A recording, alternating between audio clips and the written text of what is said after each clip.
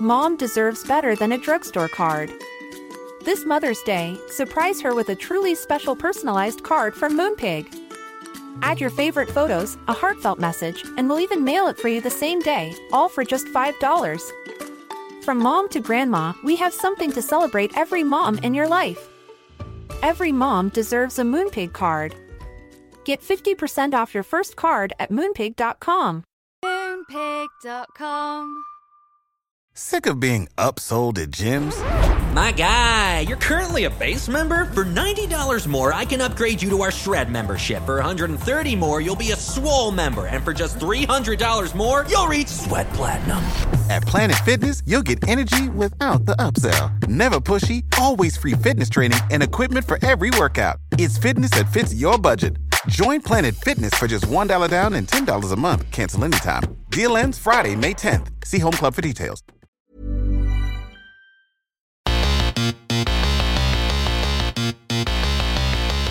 Good afternoon, good morning, good evening, wherever you are in the world. I'm Russell Tovey. And I'm Robert Diamond. And this is Talk Art. Welcome to Talk Art. How are you, Rob? I'm feeling really collaborative. Are you? You've been thinking about that one. You knew I was going to ask you that. And I'm feeling really strong from the union that you and I have doing our podcast together. Do you think we are collaborative as a pair? Big time. They're competing with us.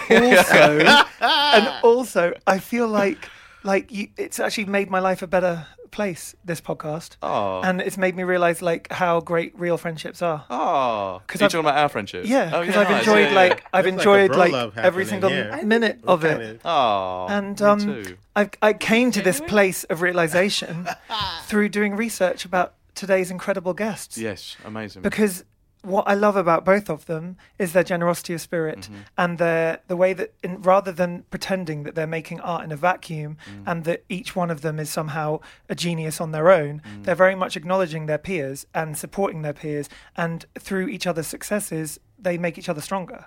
And I think it's a really important message for young artists and also young musicians and young everybody to think about this, and also to acknowledge the influences of other people throughout the whole of your life, whether that be family or whether it be other artists or whether it be musicians, and the idea that everything peers, is so having the support of peers and respecting your peers and looking at their work and collaborating with them. And the other thing before we introduce them that I love is that they're not necessarily obsessed with the Instagram generation either. I feel like they're very much in the real world and reflecting the actual world that we're living in, as in humans to humans, and what we're eating and what we're thinking and what museums we visit and all that kind of thing. I think the actual real world is the most important thing that comes through their work as well, and that I'm really connecting to. Wow, Rob. So we would like to welcome to Talk Art. Alvaro Barrington and Teresa Farrell. Hi, welcome, guys. Hi. You guys started harmonizing. We always do. At the end. We in tune everything. Yeah. Teresa Farrell! It's like a game show, isn't it? You're winning a car. I wish we had a car to give you guys, Yeah, but that'd be maybe we will amazing. one day. I wouldn't be able to afford the taxes, right? That's why when you win a prize, it's like, it sucks, right? Yeah, Yeah. totally. Totally. Because you've got to insure it and put it on the road. You don't really think of that. Don't get me a car. And put I petrol don't in even it, have a gas. license. I don't have a license either, but that reminds me of all the people that won cars when Oprah was giving them Yeah. out. Yes, and I think Ellen then copied her sometimes, no? I think Yeah. Oprah and Ellen both do it, maybe. Yeah. You see They them give tickets to concerts or they hysteria give... videos on YouTube, but they kind of link them all together. And you just see everyone in the audience. They're fascinating. The reactions when I'll they check it realise out. they've won $10 gift card for something, and they'll freak out. You've won $10. What if you go to the one episode where you don't get anything? I want to see that. I reaction. know. Furious. Somebody's out there in the world like, fuck that shit. I came all the way out here and Ellen didn't give me a car. So we're here at the Emmeline Gallery In London. in Shoreditch, and you guys have got a duo show on. You've got a collaborative show. You're working together, and the show is called... Tall Boys and a Double Shot Espresso? Yes, Tall Boys and a Double Shot Espresso. And what is that title about, and how did you two come to collaborate on this show together? It's got more than one goofy meaning, right? But it sort of goes all the way back to... I mean, it's kind of what we run on. So, we used to live in Brooklyn. Well, I still do, but we used to live a couple blocks from each other, drinking Tall Boys on the stoop. What's a Tall Boy? Oh, it's like a tall, skinny can of beer. I think you guys say like tinnies or something. Tinnies, yeah. But it's a tall, skinny one. Skinny one. So it's like 22 ounces. Do you guys have? I mean, I ounces? never drank really until recently, so I don't even know You only what a drink- you only tin of drink beer is. champagne, Welcome though. aboard. I drink champagne now, but that's about it. No, this is like, that's fancy. pour from Yeah. You gotta go. But do you put it in like a brown paper bag sort of tinny? Is it that sort of But thing? if you're on I the mean, you stoop at the could. closed gate, you Yeah. don't get a ticket. Wow. Well, so yeah, I mean, tall boys in the evening and double shots of espresso in the morning was like we went to school together, we partied at night together. So you went to Hunter College Yeah. in New York, and Yeah. that's where you guys met. Yeah. And did you know from the off that you kind of were drawn to each other, that you thought each other was cool? Kind of, but we also found out like we have like a long history of overlapping. Like for instance, one of his really good friends from high school went to a really small elementary school that I also went to in a totally different borough. Yeah, So Jade Hurtado, who performed here this summer. What was his name? Who? Jade her name's Hurtado. Jade. Okay. She's Blind Benny is her band. Yeah. But so of course she and I remember each other because we were grades apart, but there's like 10 kids per class, so it's like I was like, yeah, of course I know that girl. She was like the lead in the school play. Yeah. And then like I went to high school and sat next to his cousin in our marching band practice. Like, so once we got to know each other, all like these other pieces, The like, links all came in. Yeah. weird ones like that. And you were at Hunter College for how long? Too long. Way too long. We were super seniors. You were like, do I have to leave just yet? No, we kept dropping out, skipping Yeah. things. It was like, Good But one. I heard an interview where you described that you would go to MoMA or the Met and you would literally sit in front of a painting for 8 hours together and just like study it and lose yourself in it. easily. Well, kind of like so we had like we used to call ourselves the trifecta, Richard, Teresa, and me. T would go and like she's got like this crazy eye where she would see something and then leave like in the gallery, and then Richard and me were like kind of studious nerds. And we'd be there for 8 hours, and then we'd go to Teresa, and Teresa would have seen it within, like, the 5 minutes that she was there. But Richard and I would just kind of be there, like, nerding out. And you'd be sketching and stuff, or just involved in it, absorbing it, or would We would sketch a lot of the Yeah. works. We would kind of figure out, that sort of, damn, Richard's not even here, but it'd be good if he came through one day. Yeah. But Richard Kwan, what up? Yeah, what up? Is he back in New York this now, live? Brooklyn? Or yeah, he's Nah, in Brooklyn, is he? Nah, he's been in China forever. Oh, right. He's been in China, like, even when we were a Hunter. But he's out from there. Queens, right? But he's like what they call an ABC, an American-born Chinese, Cool. Ah. First generation. first generation. And what sort of paintings would these be? Can you remember the first ones you geeked out in front of for a long time? We did mostly sculpture work because we did a sculpture class, and then we started drawing like We spent some. I remember like that Yeah, Picasso fisherman painting. yeah, that kinda, was sick. Yeah, At Night MoMA. Fishing at Els. Yeah, that- Arles. yeah. It's the most amazing one. And MoMA, the full floor. Yeah, I'm yeah. that's my favorite Picasso of all time. we spent a whole half a day in front of that. Yeah, just Um, before the war broke out, that was painted.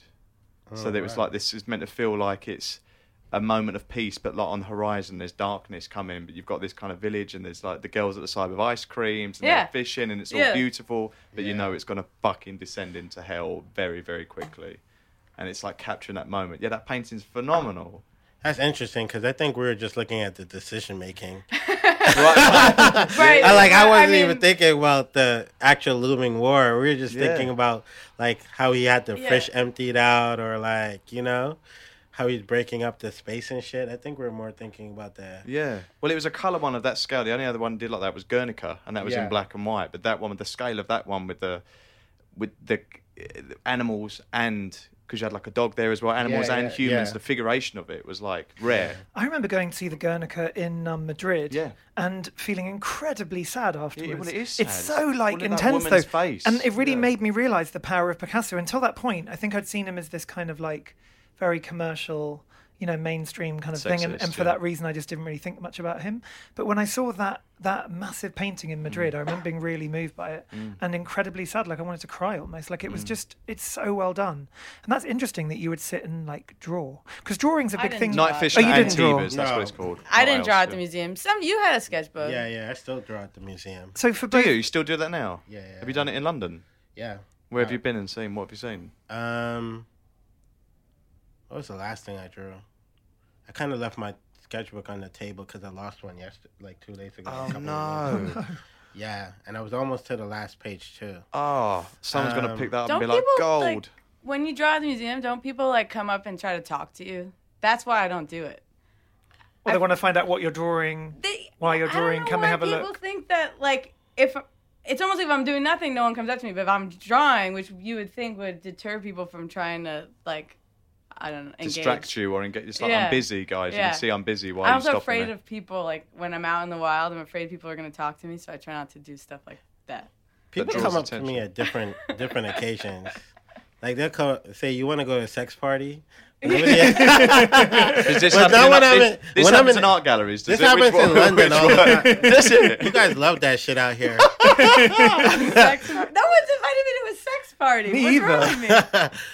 I don't know. This can't be a tape written. Well, look, Surely this isn't yeah. One happening. second, when one I'm second. drawing though, I want to talk about something. So you both make paintings, yeah, but not only paintings, but it's a part of both of your practice. And I know that drawing for you, Alvaro, was a big thing when you were growing up, and that in your childhood you were kind of known as the kid that would be known for drawings, Yeah. and making drawings. So is that an important part of your of making paintings for you, like the actual studying and drawing? yeah, because it lets me kind of break down what I'm seeing when I'm working through something. You know, like you kind of painting, and then I'll like maybe draw like a figure that already put in there, and then it kind of helps me see the figure a little bit more, or see what's happening around it, and then I kind of compare notes, and then I actually sometimes even stick it on the painting to make sure, and then come back the next day and then take a look and make sure what I'm seeing, because I think a lot of times, you know, as a student, you kind of meet. I remember Drew used to talk about our old professor Drew Beatty,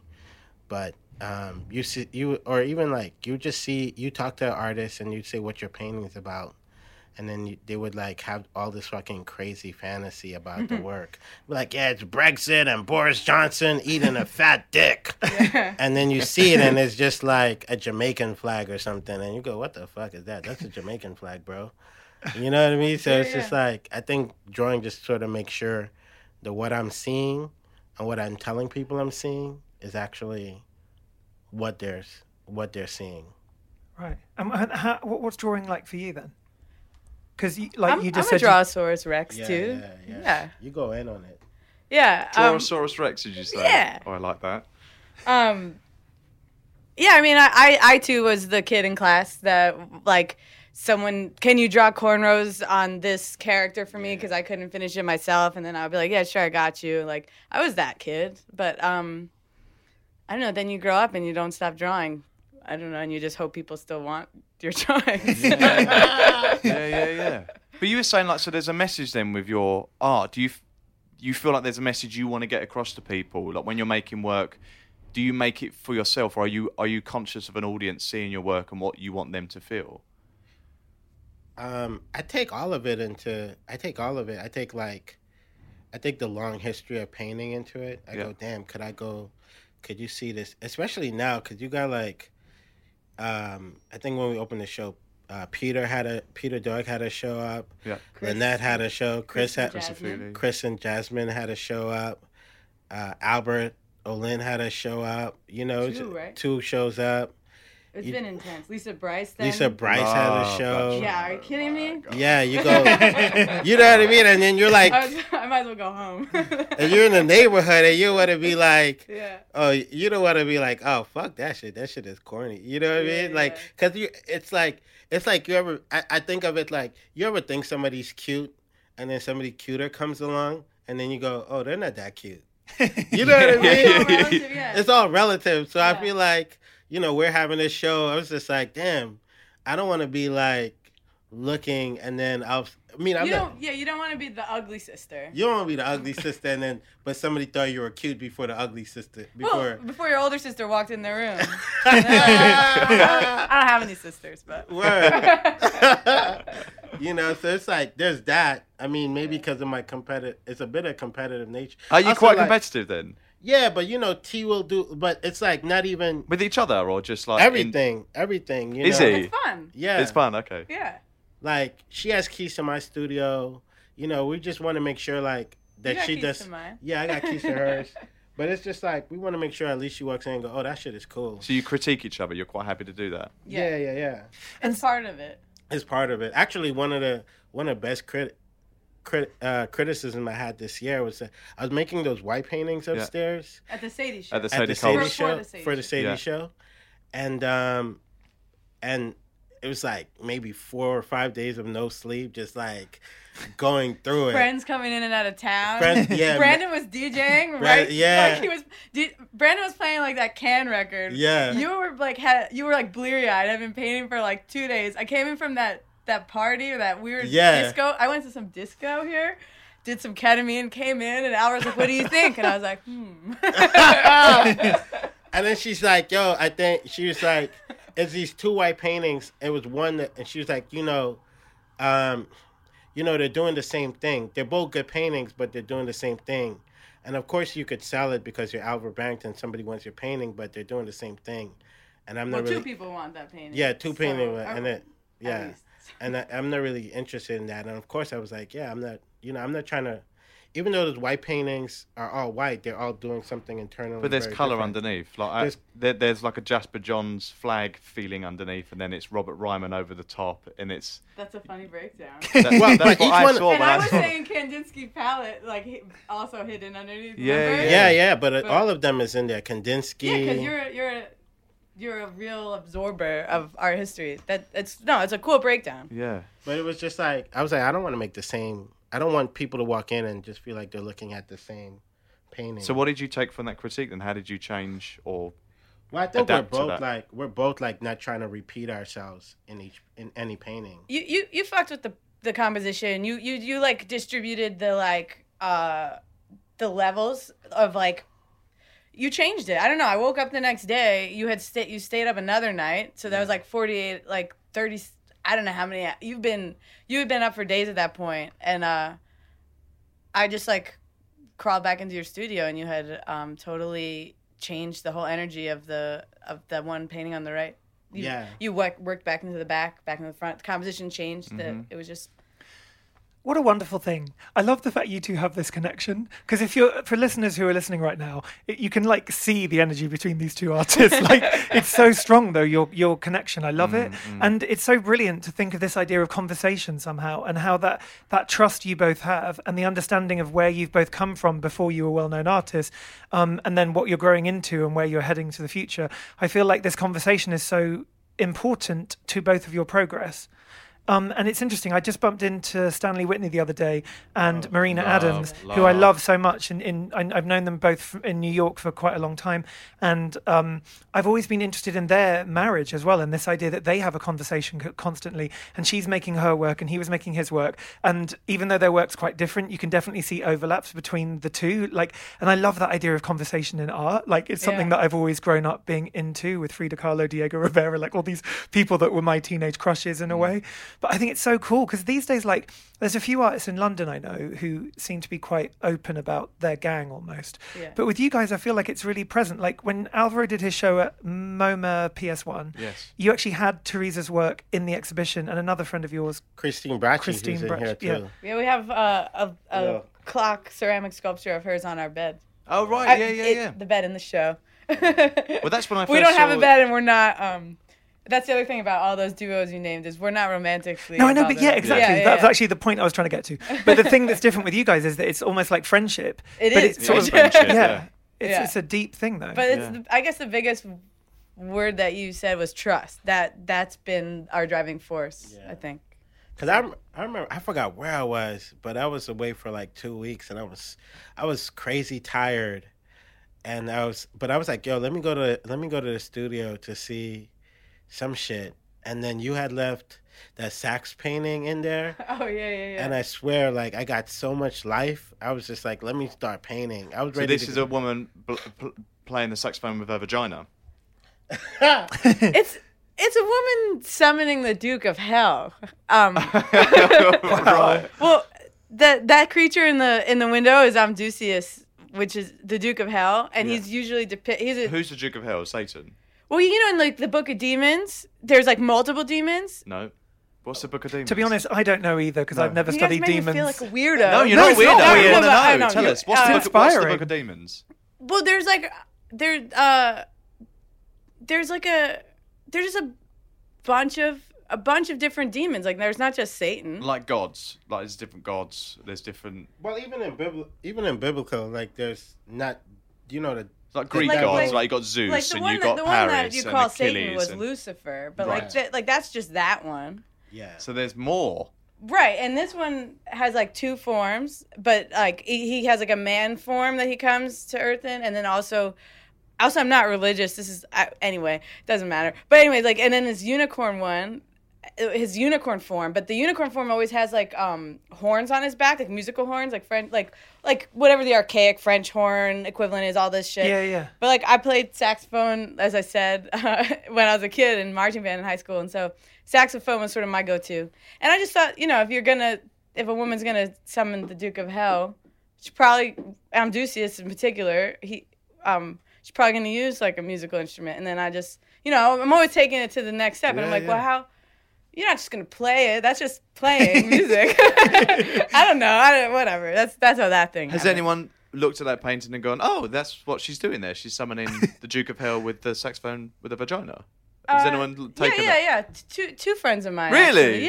Yeah. Wow. Well, but they're also into demons, and they also know what I do and how my brain works. So Yeah. So I don't know. No stranger yet. Love That's that. cool. That's so cool. So that painting that you're describing that's in the show here then inspired you to go and make a work? Well, I think I landed from the airport and I needed to get something from the studio. Did you just come back from Captiva? Maybe no, because Alex drove me from Captiva. It was like somewhere else. Mm-hmm. But then... Oh, you were right about to go. You were or something. I don't remember. Maybe. It was somewhere, but I knew I came in. It couldn't have been Captiva because Alex said... Or maybe it was. Oh, you know what? Me and my bro, I was down at the Robert Rauschenberg residency in Captiva, Florida. You're probably right, because I was there for like a month. And then my... Because that's why I started that giant painting, because he was gone at this residency, and... I just took over your studio, and I didn't clear out before you got back. You got back early, or something happened Nah, where all my shit was super everywhere. Late. My bro, we got a U-Haul truck, and we did 24 hours from Florida to New York, and it was like crazy mad, because my bro had to go to work the next morning. So I was dumb tired, got in the studio, and I was ready to go sleep. Because I'm like 10 minutes. My studio was 10 minutes from my house. Mm-hmm. But I walked in and I saw that. You had messaged me like, yo, I got some stuff in the studio. I'll come get it whenever. I walked in and I saw that painting. Because you had sent me like some prequel shots of the work. You weren't of the into sketches. It. You were like, you haven't figured it out yet. Yeah, I was sending you those progress shots. And then when I came in, it was just... And also the thing with Teresa's work is that they don't really... and when you were talking about Instagram culture, even my paintings, they don't really, even though we're both involved in Instagram, they don't really work on Instagram so well or work through the phone. That's the same for most art, isn't it? You have to see it in the flesh. Yeah, but then there is a certain type of art actually that does go really well on Instagram. Yeah. And even that whole post-internet generation, where they almost set it up for the camera. I remember there being a whole group of students about 6 years ago in London who were doing all their shows almost through the lens so that it would look good on Instagram. And I was like, really? This is crazy. But then I started to realize that was the point of what they were doing, and that was their kind of concept in a way. But I was never that convinced by that, because for me, what I like about both of your work is that you do stand in front of it and you have a relationship with it, it's fresh when you see it for the first time. You know what I mean? Yeah. Even our long. That's the other thing about Tall Boys is we got 4 long skinny paintings. 2 of his, 2 of mine. One of his is horizontal. That was the Tall Boys thing also. But we were referring to them as the Tall Boys the whole time we were thinking about this show. But that's the other thing is even the cropping doesn't work on Instagram. How are you? That long skinny thing does not. It's working a square. Does it? No. And even they even adjusted it a little bit so you can have a vertical, but the Tall Boys are still too long. I actually went to your website, Teresa, and I was looking at... I don't have a website. Okay, well, keep that secret. But anyway, there's a list of paintings earlier. No, don't be embarrassed. It's your history. It's fine. Yo, you know, funny because we're gonna always finds it, right? We're gonna where's that? IKEA, and she was like, yo, you think I should delete my website? I was like, why using IKEA? Something about IKEA made you think about it. Yeah. fucking what's that guy's name? Some dude that Birch segment that's in the show is the only thing from that time period in the show, and it's on that weird blog. Exactly. No, but what I was going to say is when you scroll down, so you're looking at some of your work, and then you scroll down, and there's this really long painting, and I was like, this is the coolest thing I've ever seen, because you had to, like, I was on my telephone, and you have to, like, really scroll to get to the end. No, but it was genius. It's like one of the first times I've ever had that experience on the internet. So thank you for giving me something new. I was just trying to fuck with you, man. Yeah. Before I knew you. It doesn't matter if it's old work. I think it's interesting because it's where it doesn't look bad. It's interesting. It's like young, interesting work, I guess, on the website. I made that painting after like a trip to Vermont where there's tons of those trees. But we had this weird German photographer as our painting teacher, which was inherently frustrating to me because he didn't get anything I was trying to do, so he couldn't really help me as far as I was concerned. And one of the things he came into my studio and said was, why are you painting all these birch trees? Like, what is this, to decorate people's houses? Like, this is something you see at IKEA. Oh, I see. And I was like, motherfucker, I just we were going to IKEA. Well, that's what I thought of it when we were going to IKEA. And I was like, should I delete my I was in IKEA. Right. And I was like, I got to delete my website. But I had come from this, like, crazy camping trip with my then boyfriend. So, like, fucking Reiner was he was out of place saying that because I was painting from real shit, actually, not IKEA. I think it's good to paint birch trees. It is. Here's to you nature. Paint birch trees. Yeah. Those are like the tall boy trees and that's why we included that work because that's like a really old painting of mine, and like Alvaro's painting trees nowadays, and we thought it was a funny correlation. But I made that tree thinking about your tree. Don't make me blush. No, so you were exhausted, and then you saw the painting, Teresa's painting, Summoning the Devil, and you were then like, I need to sleep, but you were just inspired, and then started making work. I made paintings, but I fucked up a bunch of paintings that night. Cause I was just like, I was still tired. Like we still drove like 24 hours, but my mind was racing. It was alert, yeah. And my mind was like, damn, she did that shit is crazy. I didn't even see it. Cause it was kind of like when you see it in the phone, it's like a little bit, everything is flat. You don't really get to see what's really happening. So in a way I was sort of like, I told her, I was like, when I see it, I see it. Like I can't really say anything about it. When I see it, I see it. But it was still like kind of a disappointing photograph of like a work that wasn't really like what you were going to experience. And so when I came in there, I was like, not really knowing that, all right, I'm going to see it. And then I saw it and it was just like, what the fuck? All right, I got to paint, Yeah. And then it's like, then it kind of ran off. I heard an amazing thing you said about you'd been painting for a long, long time, like decades or whatever. And then one day you pushed paint out of the tube onto the canvas, and I think it fell down on the canvas or something. And then it was this, and then it was a very physical moment where you realized the possibilities of paint beyond everything you had learnt and beyond all the history of art. Like, can you talk a bit? That weird hand, that Gar's hand. Oh my God, that's still maybe my favorite painting you've ever made. That's probably one of. Well, you know what? We had this moment. Where is that? Who has it? It's in the garbage. No, No, it's not. Yeah. I had an interview at a university that's not going to be named, and the person and the person like said some wild shit about it. Oh, that sucks. And they looked and they were like, "Yo, can you doom," and they said some crazy shit, and they started like free zone associating, and what does that mean? We were talking about it earlier. That's the shit we don't like. That's why he was saying he draws so much. Like when people look at your work and like you painted a table with an ashtray and some stacks of papers, and then someone is like looking at whatever the space in the room of the background is, and they're like, but I can see like there's like aliens and like a parrot, and you're just like, dude, come on, that's paint. Yeah, it's kind of like our professor. Like free zone associating isn't really helpful. It's just like, go look at the clouds, like outside. Go look at the clouds, like if you want to do that. Yeah. It was like it's a kind of carry. So they're looking into it more, you mean, than you intended, or they're trying to find stuff to show off, or it doesn't seem like they're looking at it more to find something deeper. It's like they're trying to. At that point, it's like it's not really a conversation anymore. Yeah. It's That like, makes sense. well, it kind of came out of Kerry James Marshall. True.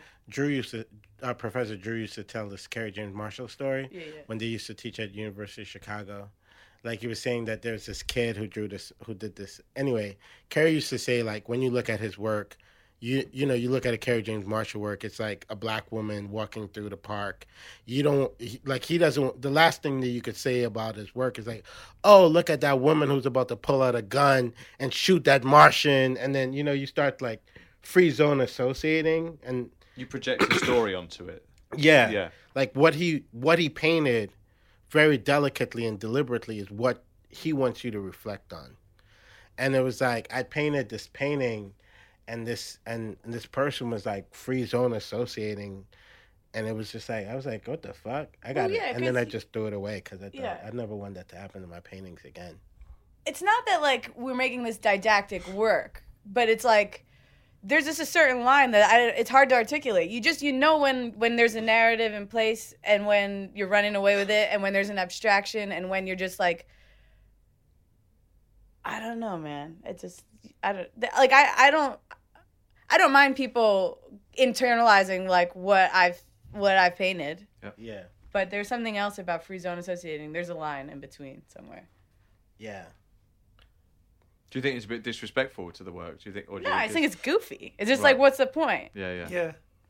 I never thought about this before. It's quite Yeah, interesting. I know. I'm a bit like, sort of yeah. in deep thought about this right now. So I first saw your work, Alvaro, at MoMA PS1, and they had recreated your studio from Slade in London, and then by Klaus Bischenbach, who used to run MoMA, he saw your work and took the whole studio, and that was the first time that's happened.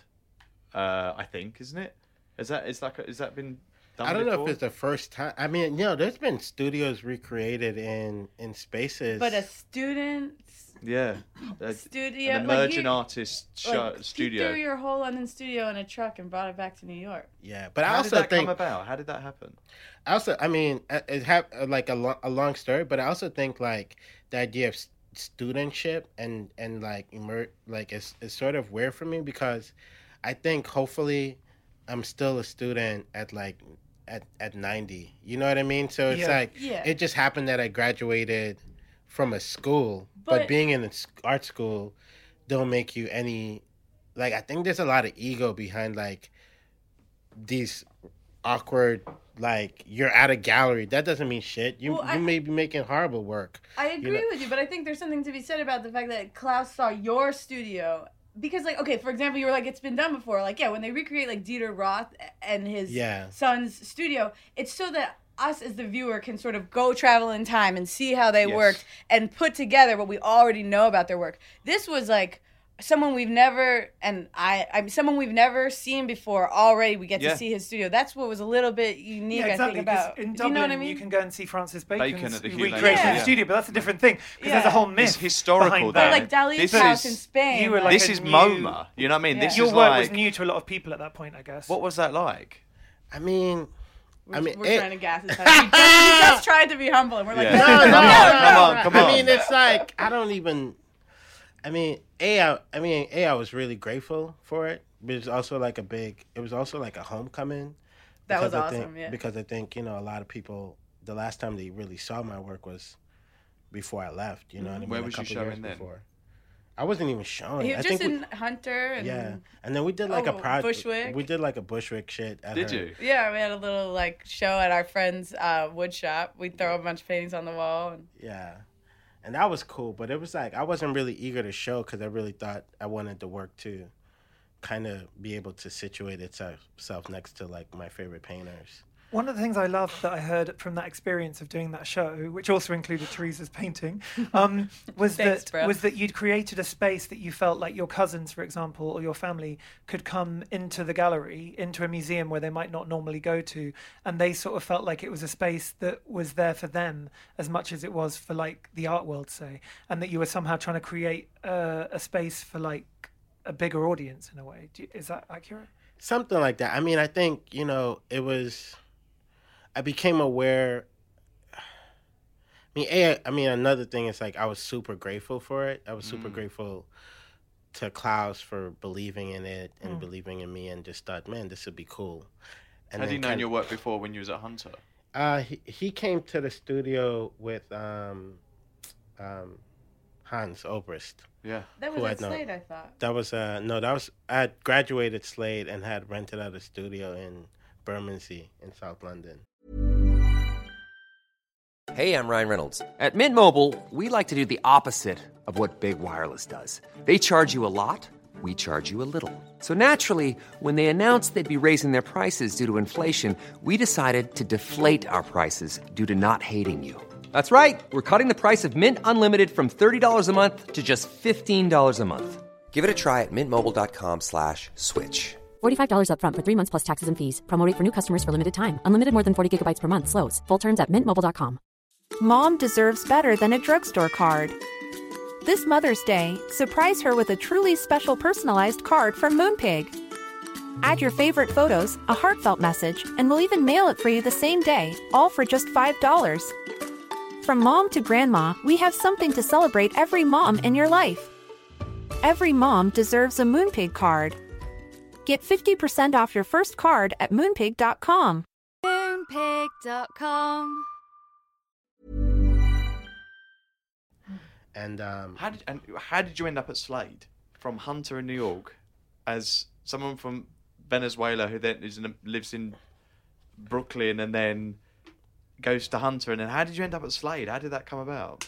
I graduated, and it was actually 3. I mean, there was a bunch. One of the things that I do all the time is ask people who are smarter than me what I should do next. Is Teresa one of them people? No. In painting, definitely. You know what I mean? But I had graduated, and I didn't really know what to do next. And Katie Siegel, who taught at, who's like one of the smartest people in the world, was like, "Oh, you should think about Europe." And then Daniel Boshkoff, who was a professor, was like, "Oh, why don't you think about like England or something like that, or Scotland?" And then there's an artist who's from here, who was like, "Oh, you should go to Slade." And then Who was that? It's a long story. It may make it more complicated. Okay. So I was like, "Oh, all right." We know him. Big deal. And then I was like, "Oh, all right, cool." And then and then they were like, "Oh, it's gonna give you time and space." And I was like, I don't even know what the fuck that means, but all right. I love your work. You're one of my favorite painters. So I just... Who is this then? No, but then we ended up going... Why are you so reluctant to say? But then I ended up applying. And at the interview, Alistair McKenvin was there and Lisa Milroy. But anyway, I just felt really comfortable in how they organized the program. So that's why I ended up saying like, all right, yeah. And then I got in. I also heard that you were interested in the life story of Marcus Garvey, no? And the fact that he'd been in London. And he died in Westminster, didn't he? Is that true? Was that? Well, it's like actually that's there's a lot of things I do in like that I want to explore as an artist. Yeah. And one of it is Black Caribbean influence on multicultural cities. So all of the shows actually for the next, it's kind of like I always describe the elevator pitch is like the Marvel Universe characters, where you start with Iron Man and then you kind of unfold it. But I wanted to sort of explore what does the Caribbean influence look on cities like London, New York, LA, right. Paris.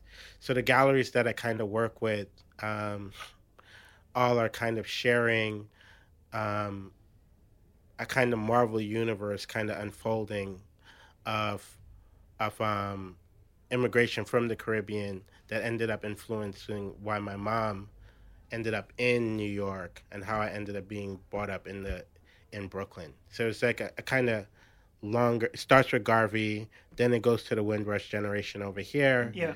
In Brooklyn, in New York, it starts with Garvey who goes to Harlem, then it goes into Malcolm X's mom who leaves Grenada, joins Marcus Garvey's movement, meets Malcolm X's dad. Malcolm X is born, that's where his radicality come from, goes to Harlem. And then it goes to Audre Lorde, whose parents come from Grenada, and sort of their influence in terms of helping me understand the larger ways of thinking, especially Audre Lorde in terms of like femininity, masculinity, and all these other things. So it's really about these small islands and their ideas that end up shaping the world, but also shaping my own internalized understanding of myself. But it's like a multi-project. Like, and this is continuing. This is yeah. So the first show this year the first chapter this year is at Sadie, and it's Garvey, and it's called Birth. So it's Garvey being born, but it's also like a kind of my story, my brother Alex's story, and my mom having him.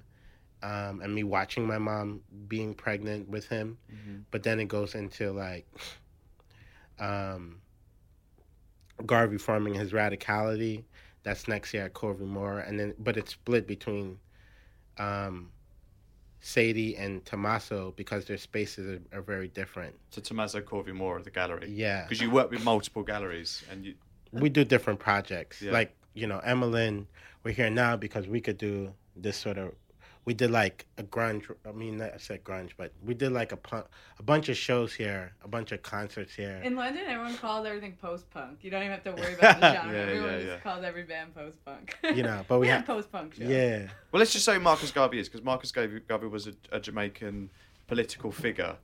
He was saying about understand your heritage and believe in your past. Was the quote like, if you don't know your past, your history, your stories, then it's like a tree with no roots? Yeah. And he was saying all the African Americans, the diaspora, were told to sort of forget where they'd come from and just be American. And he was like, no, it's about you can be American, but you need to hold on to the past. And he was spearheading that sort of energy, right? Yeah, I mean, he's sort of quoted as being the father of Pan-Africanism. What does that mean? What is that? Which is like, I mean, it's basically all the things. It's like, I mean, the context of Garvey is that he is an upper middle class Jamaican who moves to the UK around in like the early 1910. Mm-hmm. And then what's happening with Garvey, but it's also happening with like Picasso and Matisse and them, is that he had never been to Jamaica, but he's looking at Africa.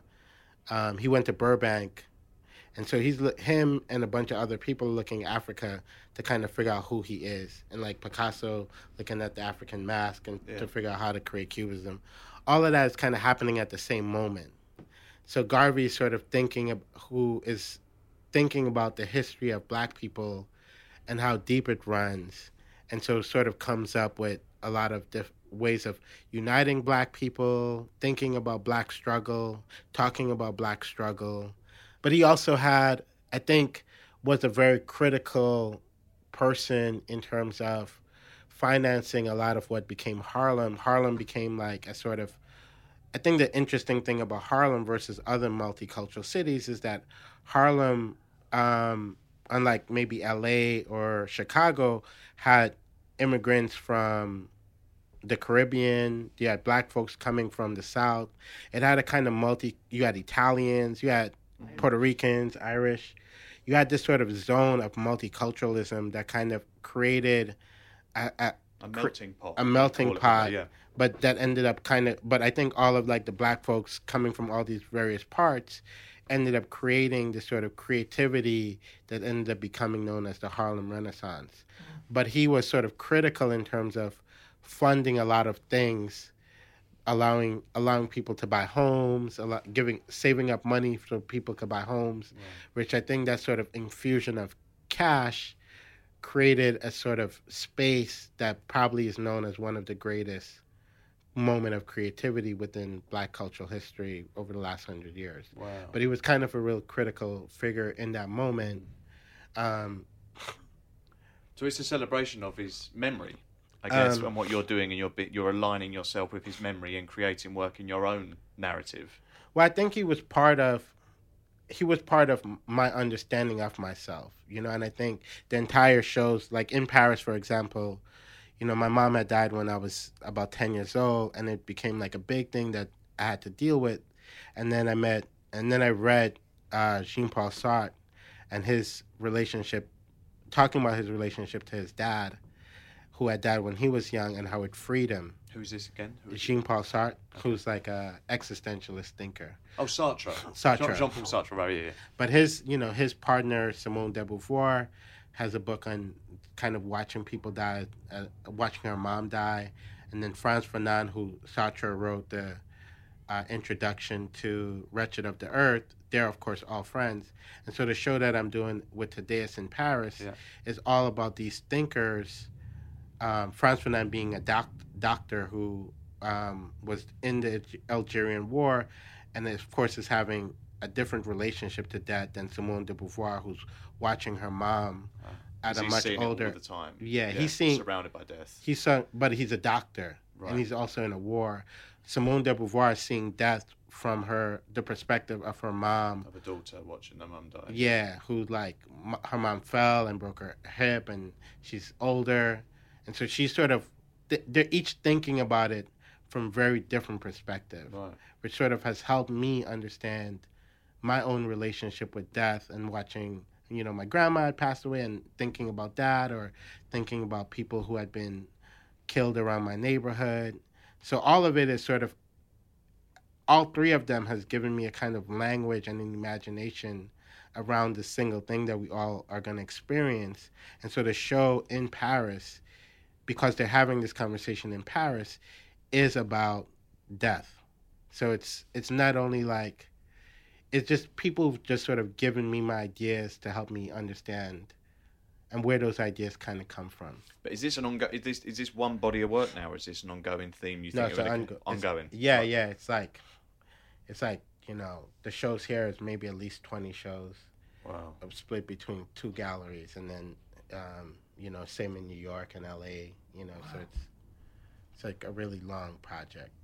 Like the Marvel Saga. Yeah, it's ongoing. Yeah, it's ongoing. And then you've got the spin-offs, and then Netflix and Disney and everything. Everyone gets a story. But I grew up in that culture. Is this show between the two of you? Is that part of that saga or not? Nah, that's just. It's in a way, It's a side project. It's not even my side project. In a way, T helped me become a better painter. So it's really, as much as Garvey helped me think about some stuff, T helped me become a better painter. So it's just like, of course I should do it. Of course we should do it. Teresa, how do you think you made him become a better painter? I didn't.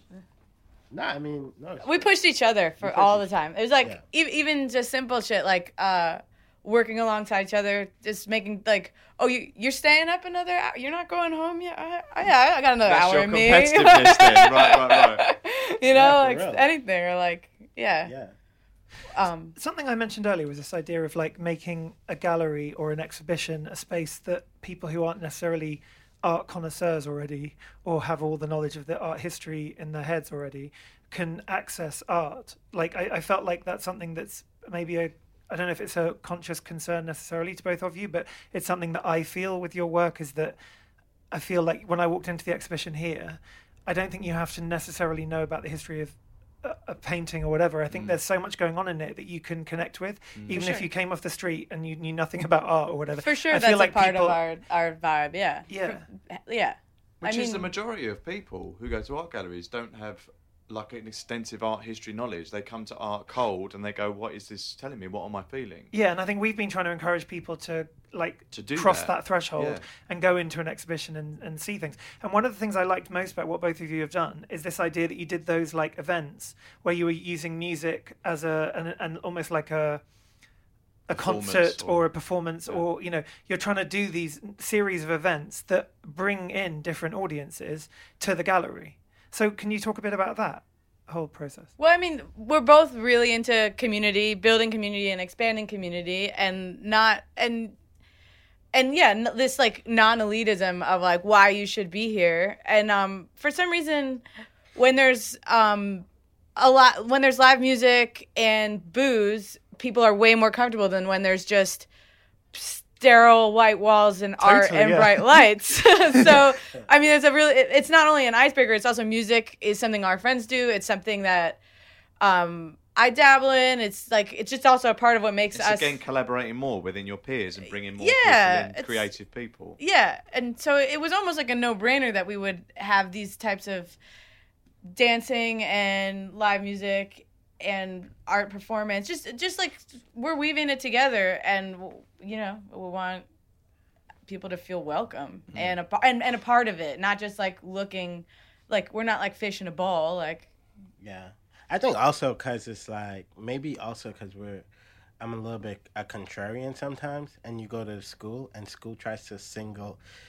out your identity. So if you're like, you get on, you become you have to choose a major, and that major is the only thing, all the people that you hang out with, all of it, you know what I mean? Yeah.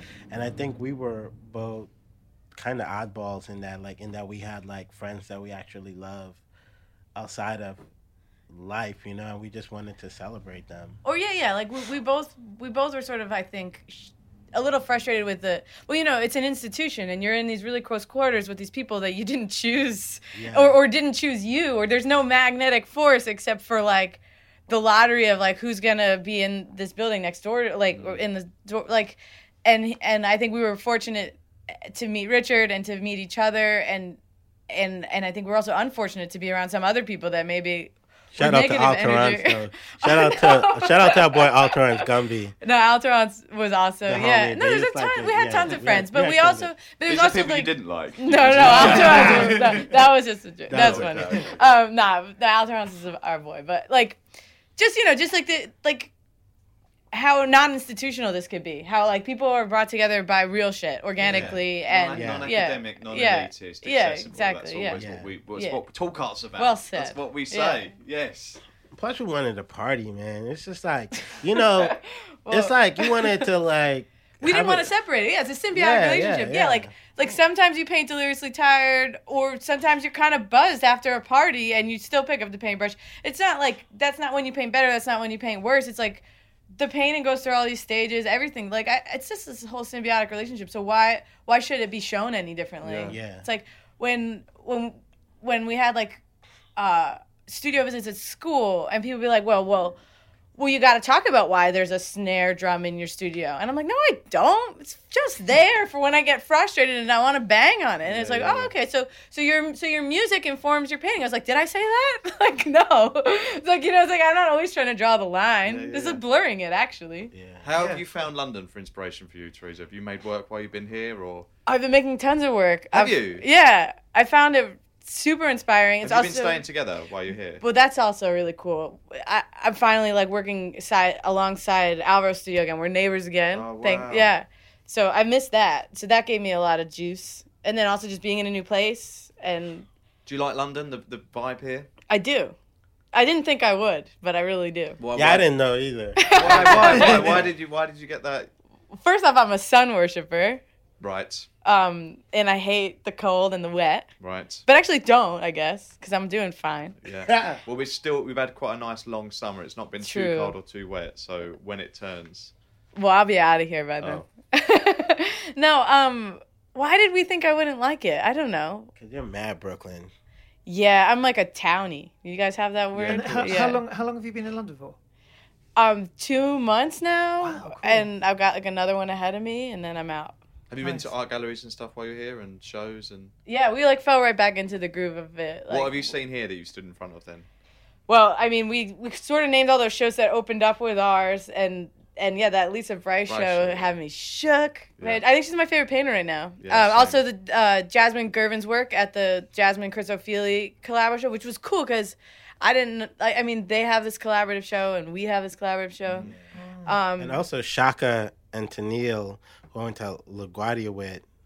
That's Jasmine is their aunt. There's all these weird crossover. Yeah, and so Shaka and Tennille played one of our events. That's a drawing Alvaro made of them. They like one of the events leading up to our opening. They came and played. So who are Shaka and Tennille? Friends of yours from high school. That are now married. Musicians. And What sort of music do they make?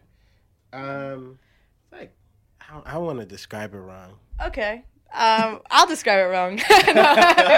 No, it's like really cool. I guess it's like kind of like a R&B reggae fusion of her really rocking the mic. She has like a set of pipes and him like behind spinning and like backup singing. Oh, wow. They had like a turntable set up and it was just cute. Sounds trivializing, but there was something charming about the music they made, and it wasn't separate from the relationship. It was like you knew. Yeah. It was like it was even her honest lyrics and just like the way they were interacting. It was fun. It was really fun to watch them perform together. Great. Like they made a song about like storytelling. Like she had to tell their daughter Nas about what it was like growing up in the hood. So she made like a child story, kind of like Slick Rick style, but like it's like a real. It was like kind of. It was sweet, but it kept it real because there were references to gunshots that were not over our heads. But it was cool. Yeah, it's really cool. There's a lot of layers to. Yeah. Plus, also we wanted to like. I think even in the opening, we just wanted to have like a great fucking party. So yeah, we had like. We really liked to party. We really liked to party. How are you finding London? How are you finding it for working and living and? Man, just when I think I'm done with it, it pulls me back in. You're teaching here. You're teaching here here now. for Yes. Jeep So where now. are you teaching? You're teaching. I'm teaching at the Slade. Amazing. To And go have you back started there. already? Yeah. Like Right. How's it going? Wow. I mean, the kids are great. They're really articulate and smart. And I mean, last week we ended up. I mean, they have like an energy because we started in the morning, like last Wednesday. We started at 10, looked at some of their work because they had an interim show up. Then we went to Mayfair and saw like a gang of shows. And then it was some openings that night. So we went to see a gang of openings. And then Elizabeth Payne had a show at the opening at the National Gallery. So like we ain't finished till like 10, and they were on it. You know, they were like. I think that's one of the best things as a teacher you can do is take art students to go and actually see art. Like I was talking to someone the other day about it in the 80s, and she was saying that like nobody used to do that, and it's really important for her. Actually, it's the artist who works with Emmeline as well that we just interviewed. I'm so tired. Kembra Fowler. Yeah, we were talking.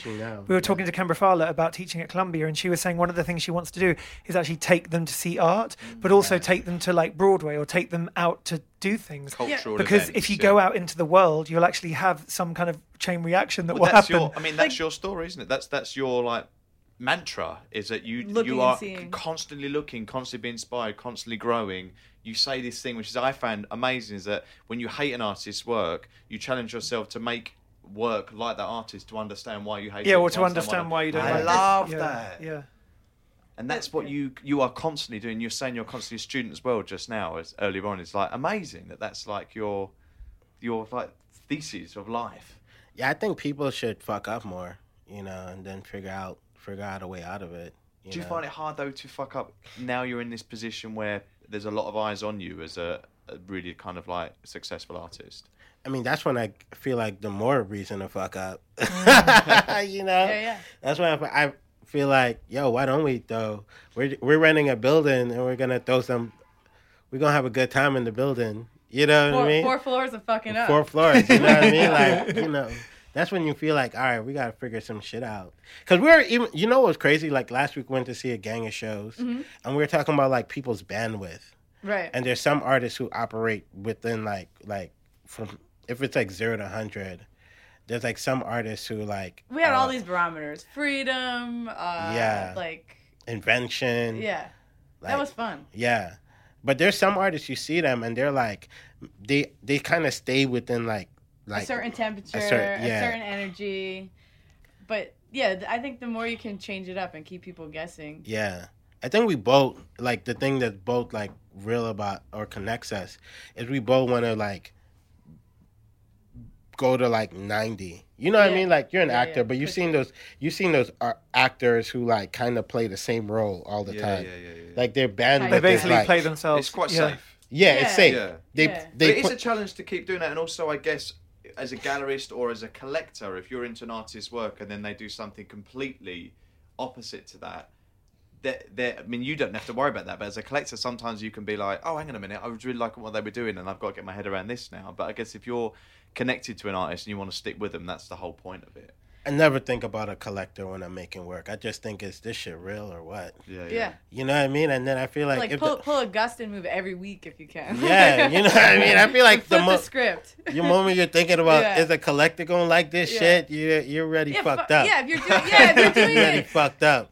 Yeah, if you're just doing it if you're too much worried about like, am I going to be able to make my rent next month if I do this, if I make this series of drawings that I have to do, then I think you're in the wrong field. It's just not fair to fair to art.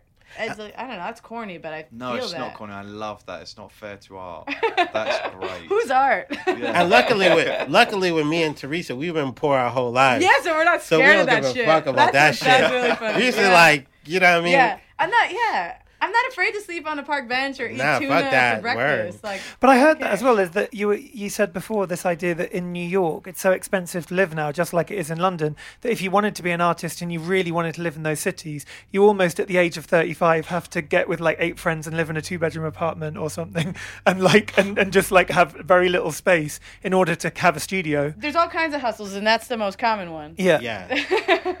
Yeah. I mean, first you gotta let go of your ego. You know Yeah, what I mean? totally. It's like Yeah.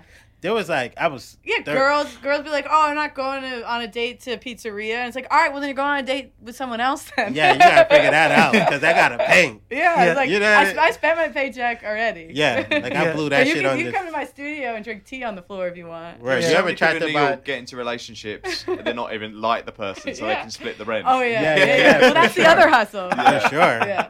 So talking about art, we ask every guest that comes on Talk Art 2 questions.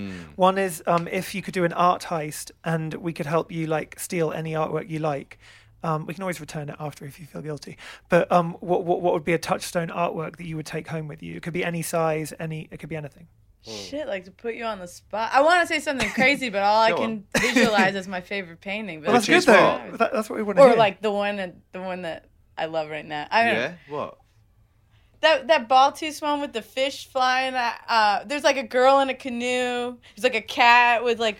Do you guys? Yeah. There's like a cat with like a knife and fork.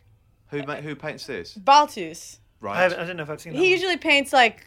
You've seen like the what is it, the guitar lesson where there's like naked little girls and like the spanking one. There's like all these controversial little girl paintings he made, but there's this one where the only girl is in a canoe far away and there's like a crazy cat with a rainbow. Oh, I've got it here. knife Oh and my fork. god, it looks Show me it. amazing. I want that. Let me see. Can you It's guys let me mental. Wow. So you can guys actually- are gonna get that for me. We're gonna so- get you this, yeah. Yeah. We're gonna it done. hustle. I need to live with that. How big is it? I don't know. I've never seen it in person. That's interesting though, because seeing your paintings in this show, you can kind of see Yeah. that is in Oh, your maybe mind I gave away somehow. too much. No, it's good. Edit this out. We like that. That's cool. I'm gonna post that on our What Instagram. about you, Albro? Definitely Baptism of the Christ. Oh yeah, that's your jam. Piero. Yeah. Fuck yeah. And you've seen that in the flesh? Yeah, it's down at the National Gallery. It's partly why I came to London, actually. Ah. For that as like a pilgrimage for that painting? Yeah, I mean, Gustin, I used to, like, Gustin's such a big part of my DNA, but he had wrote about All of Gustin's practice, or the abstract ones, or the figurative all of it, one, but yeah. just like, I mean, some of his use of colors, like, Yeah. if you look at my pink, that's like a Gustin. If you look at Yes. the red, that's my Gustin. Yes. But then, like, looking at, Gustin wrote about coming to London and looking at Piero and Uccello, and a lot of my color palette kind of comes out of Gustin, and his comes out of, like, Uccello and them. So, that balance in Baptism of Christ is one of the most, like, insane things Piero ever. della Francesca. Did you Yeah. see about? And how great you can just walk in and see it Yes, as well. for free. Yeah. Funnily enough, I mentioned to you before we started recording that I've been with Catherine Bernhardt this week, and she was saying how much she loves your work. And As I love hers she was and saying her. to me though that what should she do in London? And I said go and see Elizabeth Peyton at the National Portrait Gallery, and Yeah. then also go to the National Gallery. And she said she loved it. She just went around the National Gallery, and she was so blown away that it was free just to get in, and you get to see all these iconic, incredible Yeah, paintings. I've went back like 4 times since I've been here. It's so good though, isn't it? Yeah. I love just like popping in there sometimes. If you Yeah. just happen to be in that area, Yeah. I always try and run in, even if I just see one thing, because you can do that. You can just go in and see one painting. And then you come out and and they're see life changing Nelson's though. column. Yeah. What did you say? Oh Yeah. yeah. Just combining that. So, can you remember the first time you saw Philip Gustin in the flesh? Those Nixon drawings. That shit? Nah, I think Carrie Marher took us to see a show of his at McGee. That's when he really kind of stood out. But you could have seen him at the Met like way before. Yeah. But I think the first time I really fucked with it was that McGee show, like, which is maybe 8 years. 10? Yeah, before he got with Hauser and way before, but like 2008. Yeah, maybe. I was gonna say 2010. 2010. Yeah. But he died at that point, hadn't he? And Hauser took the estate on, didn't they? Well, he had died a long time ago. Yeah. But McGee was his like primary dealer after Marlboro drop them. I tried to read that book his daughter wrote because Drew recommended it to me because I'm also a Gustin freak, but I have to try again. Yeah, his writings on art is sick. Yeah. But his writings itself is amazing. He gets so much energy from it. There's a lot of video of him on YouTube as well, talking about his work and, you know, lecturing and stuff. It's amazing. Yeah, I think there's like that Blackburn video of him. Mm-hmm. Right, other question we ask every guest is, what is your favourite colour? Dude, that's like, how do you ask a painter? Like, I don't have a favorite color. I do. You can say brown? Red. Red? Red. Why red? I have a favorite color. Yeah, but I don't want to say it. That's not like, you know what I mean? Like, Why? Why are you reluctant to say it? Say all the ones you don't like then. And then we work it out. Why are you reluctant to say it? why do I hate this question? I don't know why. I don't know. It feels like It's so simple but reveals so much. It feels irrelevant. To like why have a? It's like I choose colors based on what is necessary. So why have a favorite? Well, that's an answer though. That means you don't have a favorite color, or that you don't want to disclose. But you don't want to reveal it. I know the one that I'm drawn to. You know, like I mean, there's too much blue in my wardrobe. You know, or like teal or what aqua family stuff. But like, I don't want anyone to put in my book that's not ever gonna get written. That's my favorite color. It's just the one that I get, the one that finds me all the time. That's interesting. You know, I don't know. I don't want a favorite color. Okay, that's fine. One. Love that. And yours Good is red. What's your red? favorite color? Yeah. Oh, he loves orange. Orange. It goes between orange and pink, but generally orange, because I find orange really is, and it gives me energy somehow. My little brother, and blue. who was like super quirky, only wore orange for like the first 8 years of his life. Yeah, and I think not everyone wears it either. I love wearing orange because it makes me feel really like alive. That's so cool. Yeah. Is it like a bright orange or like more autumn kind of? No, orange? I like bright orange. Yeah, my brother was obsessed with bright orange. I've done that before where I'd have like bright orange jeans, bright orange jumper, bright orange t-shirt, and you wear the whole color. And there's something about immersing. I mean, it's not in art, but it's like as a experience in the world. I find myself much more positive and stronger somehow. A bit like I was talking about earlier in collaboration, and how you can be strong, and how friendships can make you stronger as well somehow. I do believe that colors can influence your psychology. Well, they took red out of all the subway trains in New York and changed all the seats. Remember I think it was like the early 90s or late 80s, they made all the seats yellow and orange. Why did they take red out? It's making people too crazy. Red's your favorite color, you said. Love that. But red's all about life force, though. So like they use red a lot in marketing of Coca-Cola, things like that, because it's meant to be about blood, and you have like a lot in your work, the hibiscus, which is a Caribbean flower. Yeah, it's red. That appears It comes in all kinds of colors. Yeah, it does. It comes in red, yellow. It's a red bike. It's my baby. No, I didn't say it. I think What's your favorite color? A blue or yellow. I can see that. But you look like you have some regret too. Yeah, I do. I have colour regret. It's weird, right? Like, it doesn't feel right. I guess once you put it out there, everyone's like, your favourite colour is blue or yellow. But you said your favourite colour was blue or yellow. Hang on a minute. You can't I think it's important to be be able to change, though, in life. Sometimes I want to be pink. Other times, but then I think pink and orange are somehow related. I don't think. Thanks, babes. I don't think you should be allowed to pick a favorite color. I love this. This is the best answer. No one's ever said this. Normally people just go, some people have an answer straight away, and it can be quite a weird colour as well. You're having an existential crisis about this. No, I love it. This is like brilliant. I've just got to say, we've actually got a connection, which you told me when I met you at that Joe Bradley dinner years ago, is that I did a show called Looking for HBO. Yeah. And you were involved with the prior incarnation, which was a pilot that Michael Lannon... Yeah. What is the story there? You guys want the short or the long story? Abridged. The bridge. I just moved back, and I was working at PC Richard, and then... What's that? It's like a home appliance and electronics store. Okay. A big chain. And Michael... Best Buy? Do you guys know Best Buy? Yeah. We have Curry's here. Okay. Yeah, Curry's. It's kind of like a Curry's. Yeah. But Michael came in with Alan, who was Alan Coltier, who did like a lot of like The Sopranos and shit like that. Yeah. And then we ended up talking, and I just had randomly had dinner with Steve Van Zandt the night before, and they ended up talking anyway. He was like, "Oh, you should come," and then Michael and we all sort of ended up changing numbers, and they would hit me up whenever like they needed like some random shit, and then like Michael tapes or something. Was that what they were coming in for? Like no, just like if they wanted, if like they're like, "Oh, we're doing a shoot today. Oh, all right. You want to come through and like be a hand?" So Michael called me one day because he was shooting the pilot, and actually, if you Googled me for a long time, my high school baseball stat would show up, which I had none, and my IMDb would have helped Michael with that shoot. That's so funny. And then that became the pilot for Looking, which of course you started. I think it's called Lorimer. Was the original one? Was yeah, was Lorimer. Yeah, because it was shot on Lorimer. Yeah. It was shot on Lorimer Street. Yeah. Yeah. And so like that was my IMDb credit. And then he was like, "Oh," because he was planning to have it. He was like, "Oh, I'm gonna thing it to HBO." And then it happened. Looking. And then it happened. Wow. And then somebody was like, "Oh, yo, you know, Russell, he's on Looking." I was like, "Looking?" I was like, "Why that show sound so familiar?" And then so then I had so it's weird, man. It was like that's why I try not to get in trouble because, you know, you do shit like 20 years ago and somebody's like, "Remember when you was with my cousin?" You're like, "Who your cousin?" Yeah. "Who's your cousin?" "Oh, word?" Or do you remember when you had that website? Somebody help me delete And you had to that. scroll and scroll and scroll.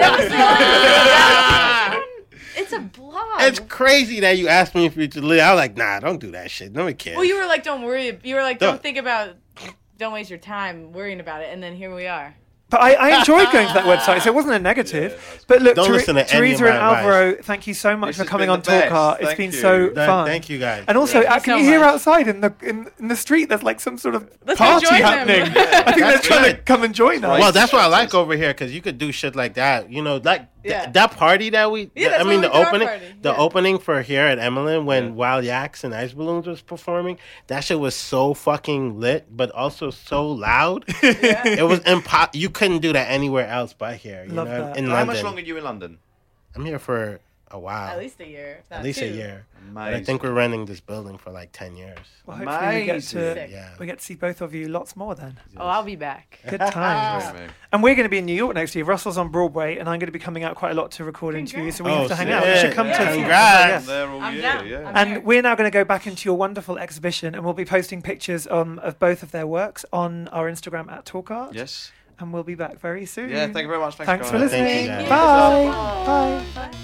You've been listening to Talk Art with Robert Diament and Russell Tovey. Follow us on Instagram at Talk Art, where you can view images of all artworks discussed in this episode. Recorded at Spiritland London by Anthony Shaw and edited by Gareth Isles.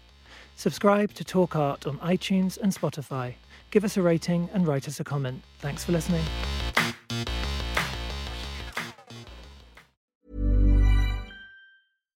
Mom deserves better than a drugstore card.